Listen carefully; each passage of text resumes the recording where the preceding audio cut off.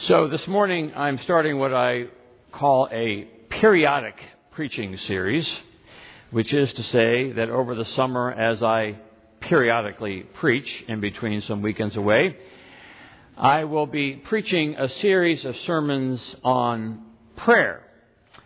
It is a silly thing really to think about preaching a summer sermon series on prayer, for there could be no series of sermons long enough to begin to scratch even the surface of this great mysterious relationship we have with God through prayer. On top of it, I consider myself the least of the preachers when it comes to preaching on prayer.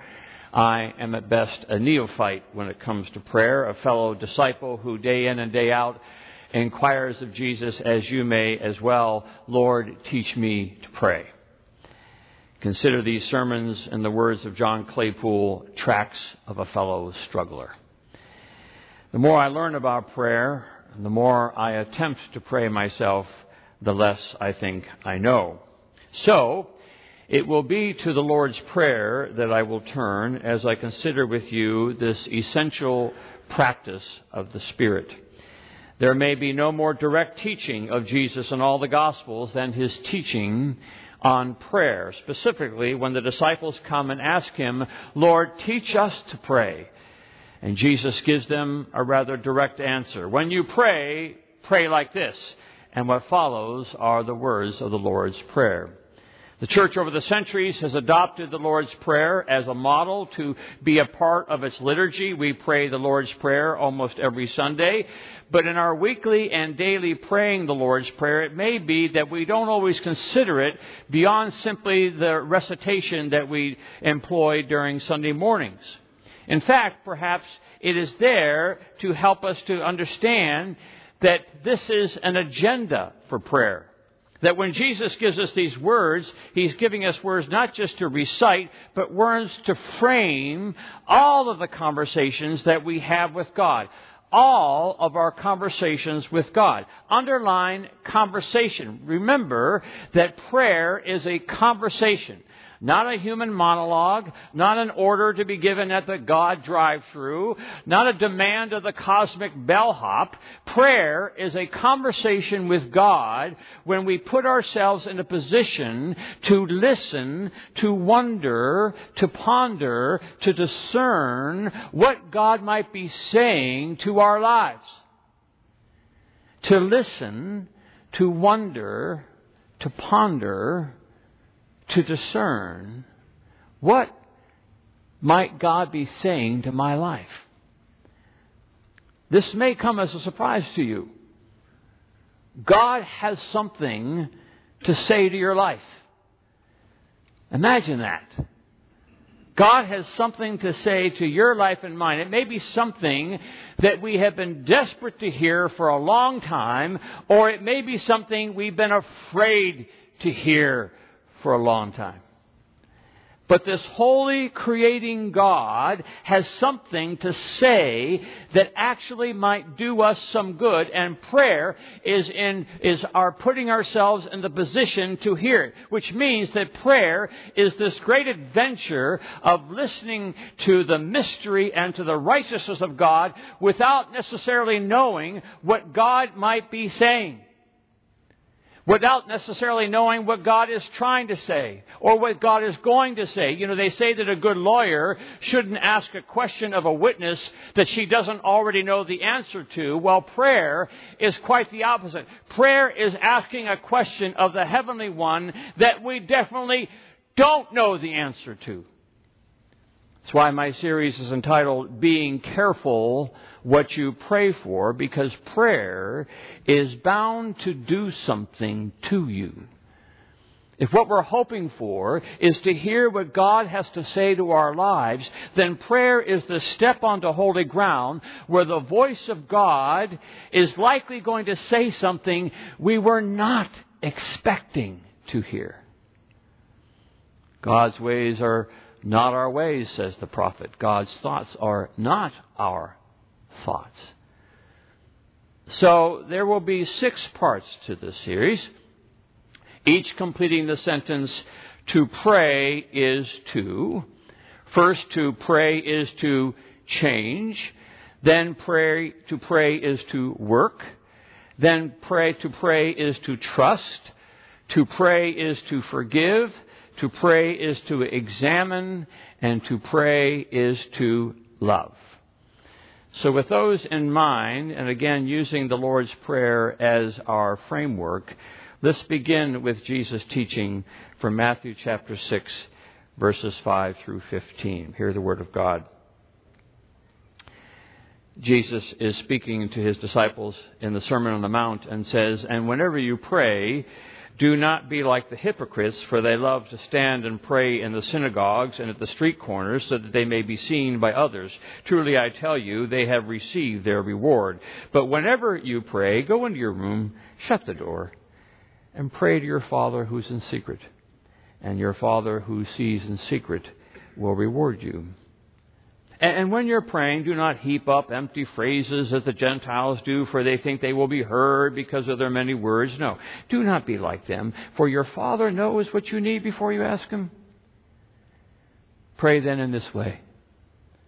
Our Father in heaven, hallowed be your name. Your kingdom come. Your will be done on earth as it is in heaven. Give us this day our daily bread, and forgive us our debts as we also have forgiven our debtors. And do not bring us to the time of trial, but rescue us from the evil one.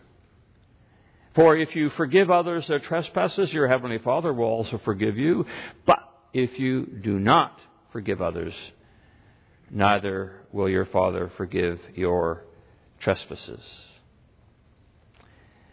And then our second lesson comes to us from the book of Genesis, the 32nd chapter, beginning at the 22nd verse, the great story of Jacob wrestling with the angel.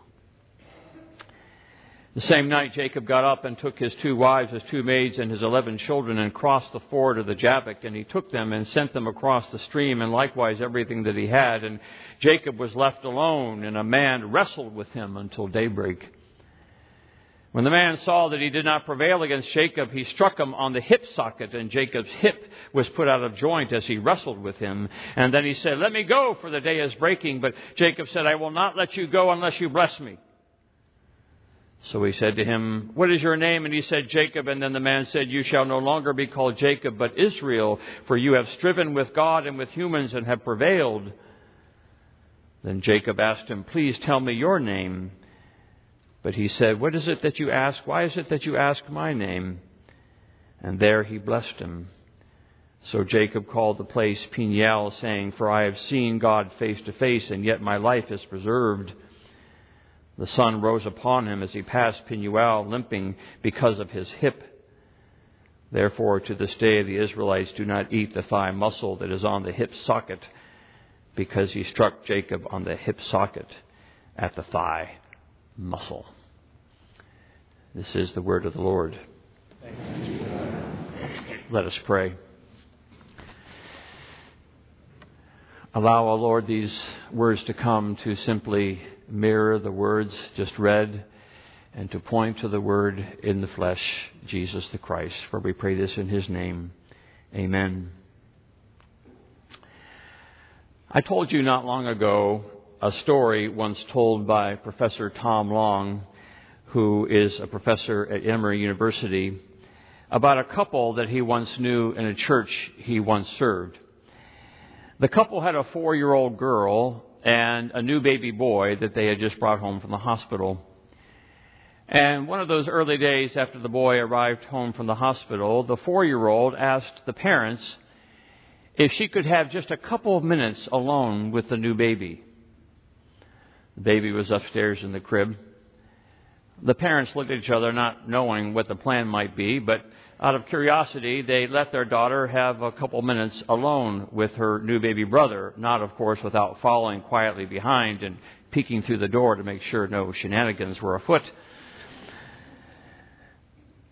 So what they saw when they looked through the door was their 4-year-old daughter standing up on a chair next to the crib and leaning over the crib.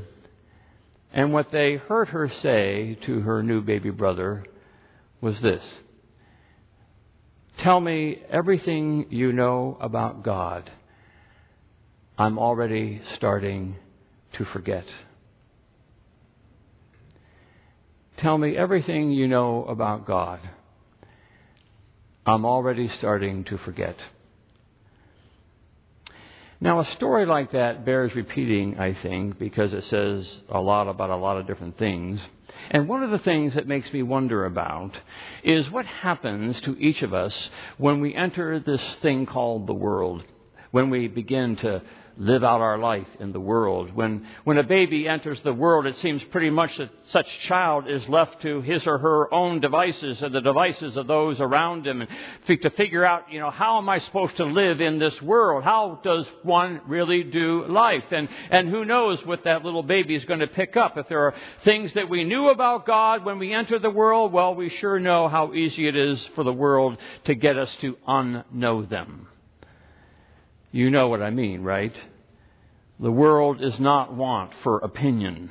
The world does not want for all sorts of ways for us to go. And the world is filled with all sorts of folks who are happy to tell us what direction we should take. And frankly, if left to our own devices, we might be happy just simply to do it our own way, to do it the way we think best, masters of our own destiny. Amanda and I recently became the proud grandparents of a grand dog. Duke is his name. Duke was an 8-week-old rescue puppy that our daughter and her husband brought home from the rescue shelter about 9 weeks ago. Duke is a mixed breed, shall we say, a mutt, a Heinz 57. Now, they had no idea what they were getting when they brought this cute bugger home. One thing was clear, though. Duke had big paws, monster paws. One thing we know about Duke is that he has a lot of growing to do. And Duke, like all puppies, has lots of energy and believes that just about everything right now is fair game. Chewing, biting, jumping, digging, peeing, barking, howling, you name it. Duke is more than happy to do it. And without any relationship to anybody, there are all kinds of things that Duke would continue to do for the rest of his life, if allowed. He would be shall we call it, a wild dog, and he would live wildly. But once rescued, Duke is now in relationship with someone, loving human parents, loving human grandparents, who, if nothing else, feed him and save him from himself. Save him from running into the road, save him from alligators in the pond, save him from eating stuff that will make him sick. Duke does not necessarily appreciate these attempts to save him from himself. Does he like leashes, the commands, the training, the obedience school? No, Duke likes to be wild. But what is happening in these puppies' days is that there is a relationship of well-being being formed. Mom and Dad are bringing wellness to Duke, and Duke is bringing wellness to Mom and Dad, at least before they kill each other. So you and I, when we enter the world, are surrounded by all kinds of lights and sounds and faces and stimuli and food and smells and toys and roads and alligators and temptations and advice of 1,000 people on how to live our lives. And on top of it, the freedom, the absolute freedom to live however we choose to live life. We are born wild, and it's no surprise then when the disciples come to Jesus and ask him about this thing called prayer. Jesus begins by saying, when you start thinking about prayer, it's best to think of the one to whom you're praying. And so think of God as heavenly and holy Father. Our Father. Our Father, who art in heaven, hallowed be thy name. Think of God as one with whom to have a relationship, Jesus says, of well-being. Think of God as one to go to wonder, What do I need to be saved from myself? What do I need to do to be rescued from the dangers and temptations of the world? Tell me everything about yourself, oh God, because I'm already starting to forget. Because you know this weary old world has its way of getting its talons into us and convincing us that we are masters of our own fate. We are wild scavengers. I'm on my own to scrap for what I need, unleashed to wander at my own peril. Our Father, who art in heaven, hallowed be thy name. As if to say that maybe, just maybe there is a way to live in this world, and the way to live in this world has everything to do with the designer of the world, the creator of the order of things, the one who knows how the whole thing works together, and that maybe, just maybe, there is some well-being to be found in this relationship with the Creator and the Heavenly Holy Father. Underscore relationship of well-being. Who among you, Jesus asks in another part of the New Testament, who among you would give a snake if your child asked for a fish? Who among you would give a scorpion if your child asked for an egg? Well, Jesus continues, if you, who are evil, know how to give good gifts to your children, well then how much more will your Heavenly Father give to those who ask for the Holy Spirit? Good question. And so it may be my greatest temptation, it may be my greatest obstruction to prayer when I begin thinking that I kind of already know what I need. Have you ever thought that to yourself? Yeah, I kind of know what I need. Have you ever formed that thought even into a prayer? Lord, here's what I need. I need not to be leased. I need not to be held back from pursuing my self-serving agenda. I need not to be told no to that toy or gadget. I need not to be kept from the dangerous alligator. I need not to be held back from jumping on my unsuspecting neighbor. No, just let me run wild, Lord. Just let me be me. And the older you get, the less leashing you think is necessary. Never thinking that maybe what we've been asking for all along, and here it is, maybe what we've been asking for all along is the serpent, when maybe the Master has for us a luscious red snapper. Never have I come across a more compelling sentence on prayer than the one I read in Richard Foster's great book on the spiritual life called Celebration of Discipline, when he said this, one sentence, 5 words. To pray is to change. To pray is to change. To pray is to be shaped and formed and disciplined and trained into well-being. To be in this relationship of good fortune, not to be given everything I want, but to be given everything I need. So when the scoundrel Jacob has managed to play life mostly his way, right? He's cheated his way, and he cheated his father and brother out of what should have been rightly theirs, and he ends up living this life on the lam. And when finally all his past is coming home to roost, it's then that he gets this visit from an angel. He gets this visit from an angel, and Jacob wrestles with the angel. Jacob tangles with the holy. Jacob engages in what shall we call physical prayer. And maybe Jacob just doesn't want to change. But be careful who you wrestle with. Be careful what you pray for, because when you cry out, Our Father in heaven, you are opening yourself up to some changing. And so Jacob wrestled with that angel, and he and the angel fall to the ground, and they roll in the dust, and Jacob says, bless me. And the angel blesses him, but you can't get blessed without something about you getting put out of joint. And sure enough, the Bible says Jacob got his prayer answered. And he never walked the same again. He got his prayer answered. And he never walked the same again.